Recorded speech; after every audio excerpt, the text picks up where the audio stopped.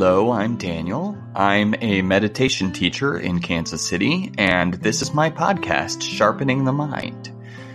The teachings in this podcast are free of charge, but of course, if you feel compelled to make a donation, you can do so by clicking the link in the show notes.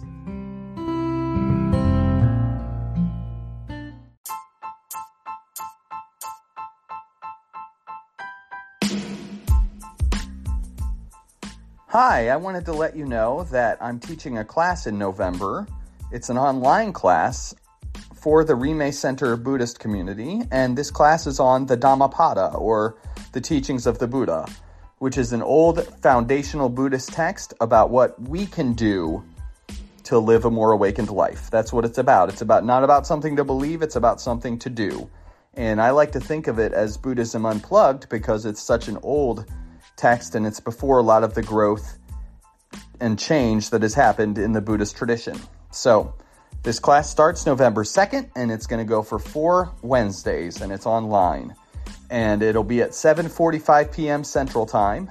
And to get more information, please go to rimecenter.org/classes. And by the way, Rimé is spelled R-I-M-E. Okay? So rimecenter.org/classes. Thank you. I think that we say things like be fully present and be here now and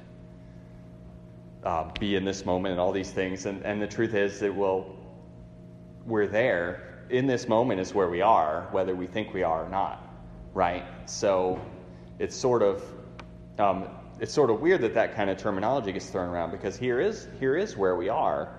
We can't really be anywhere else.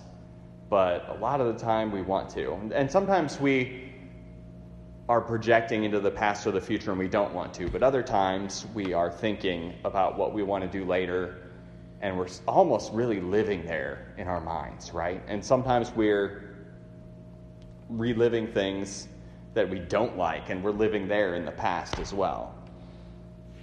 And also a lot of the time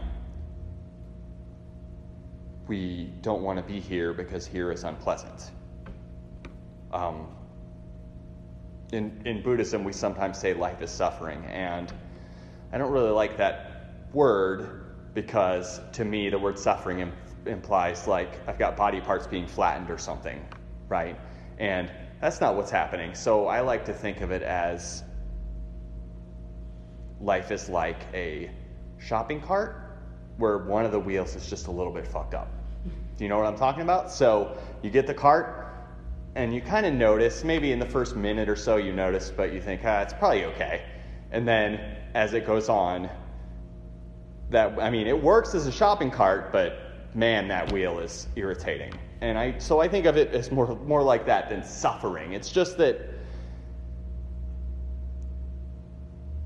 good things come and good things go, and bad things come and bad things go, and we seem to hold on to the bad things a lot. And things just are not quite right sometimes. We don't like getting sick. We don't like getting older. We don't like losing things. But that's the nature of life. So those things are always going to happen. So that's how I sort of think of that life as suffering. I don't think of it as that. I think suffering is too heavy a word a lot of the time. So, does anyone else have anything they want to add about suffering or being present? And if not, that's okay. I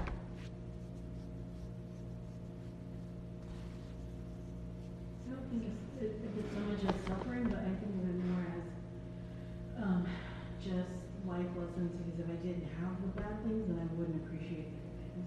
And if I wasn't taking the time to learn who I am, then, I definitely know what you mean with it's difficult because you don't want to face your reality, especially for someone like me who's been pushing it to the back burner for so many years. So I could see how, to me, suffering in a different way. Yeah, we'll never win that fight if we're fighting with ourselves to push something away that we don't want to think about. We're never going to win that, I think. But that makes me think of another thing is we think we know what we want and what we don't want, and sometimes we're wrong.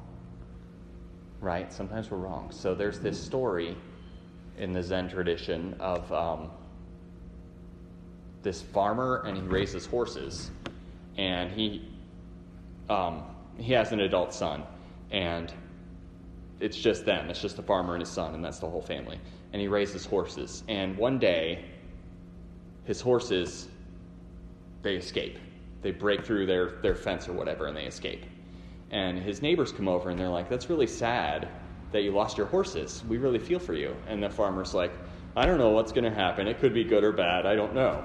And they think, well, he's weird. And then later, his horses come back, and they have extra horses with them. So he's gotten free horses. And so his neighbors come over again, and they're like, "Oh, you're so lucky. You got free horses." And he again says, "Well, maybe. I don't know. It could be good or bad." So, again, his neighbors think he's really weird. And so his son tries to ride one of these wild horses, and he falls off it, and he breaks his leg.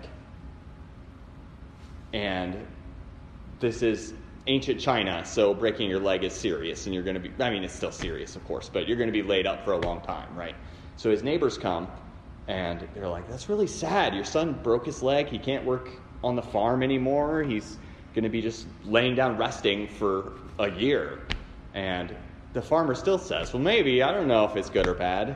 I like to think that his son did not hear that, because that'd be pretty mean. But the next day, the army comes, and they are drafting all the young men in the village.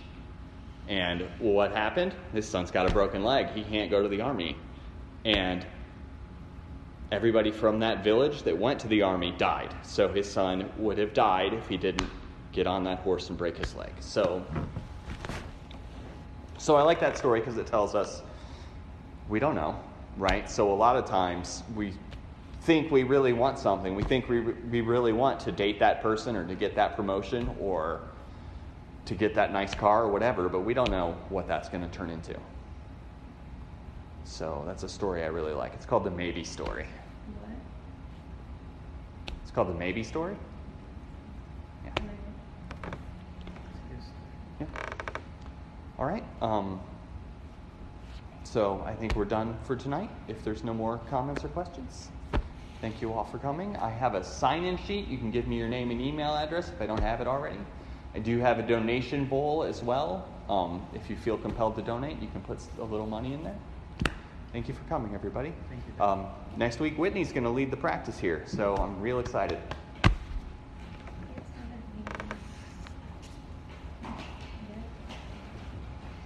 So I met this woman who spent, oh my gosh, it was like, I think between 9 and 12 years old.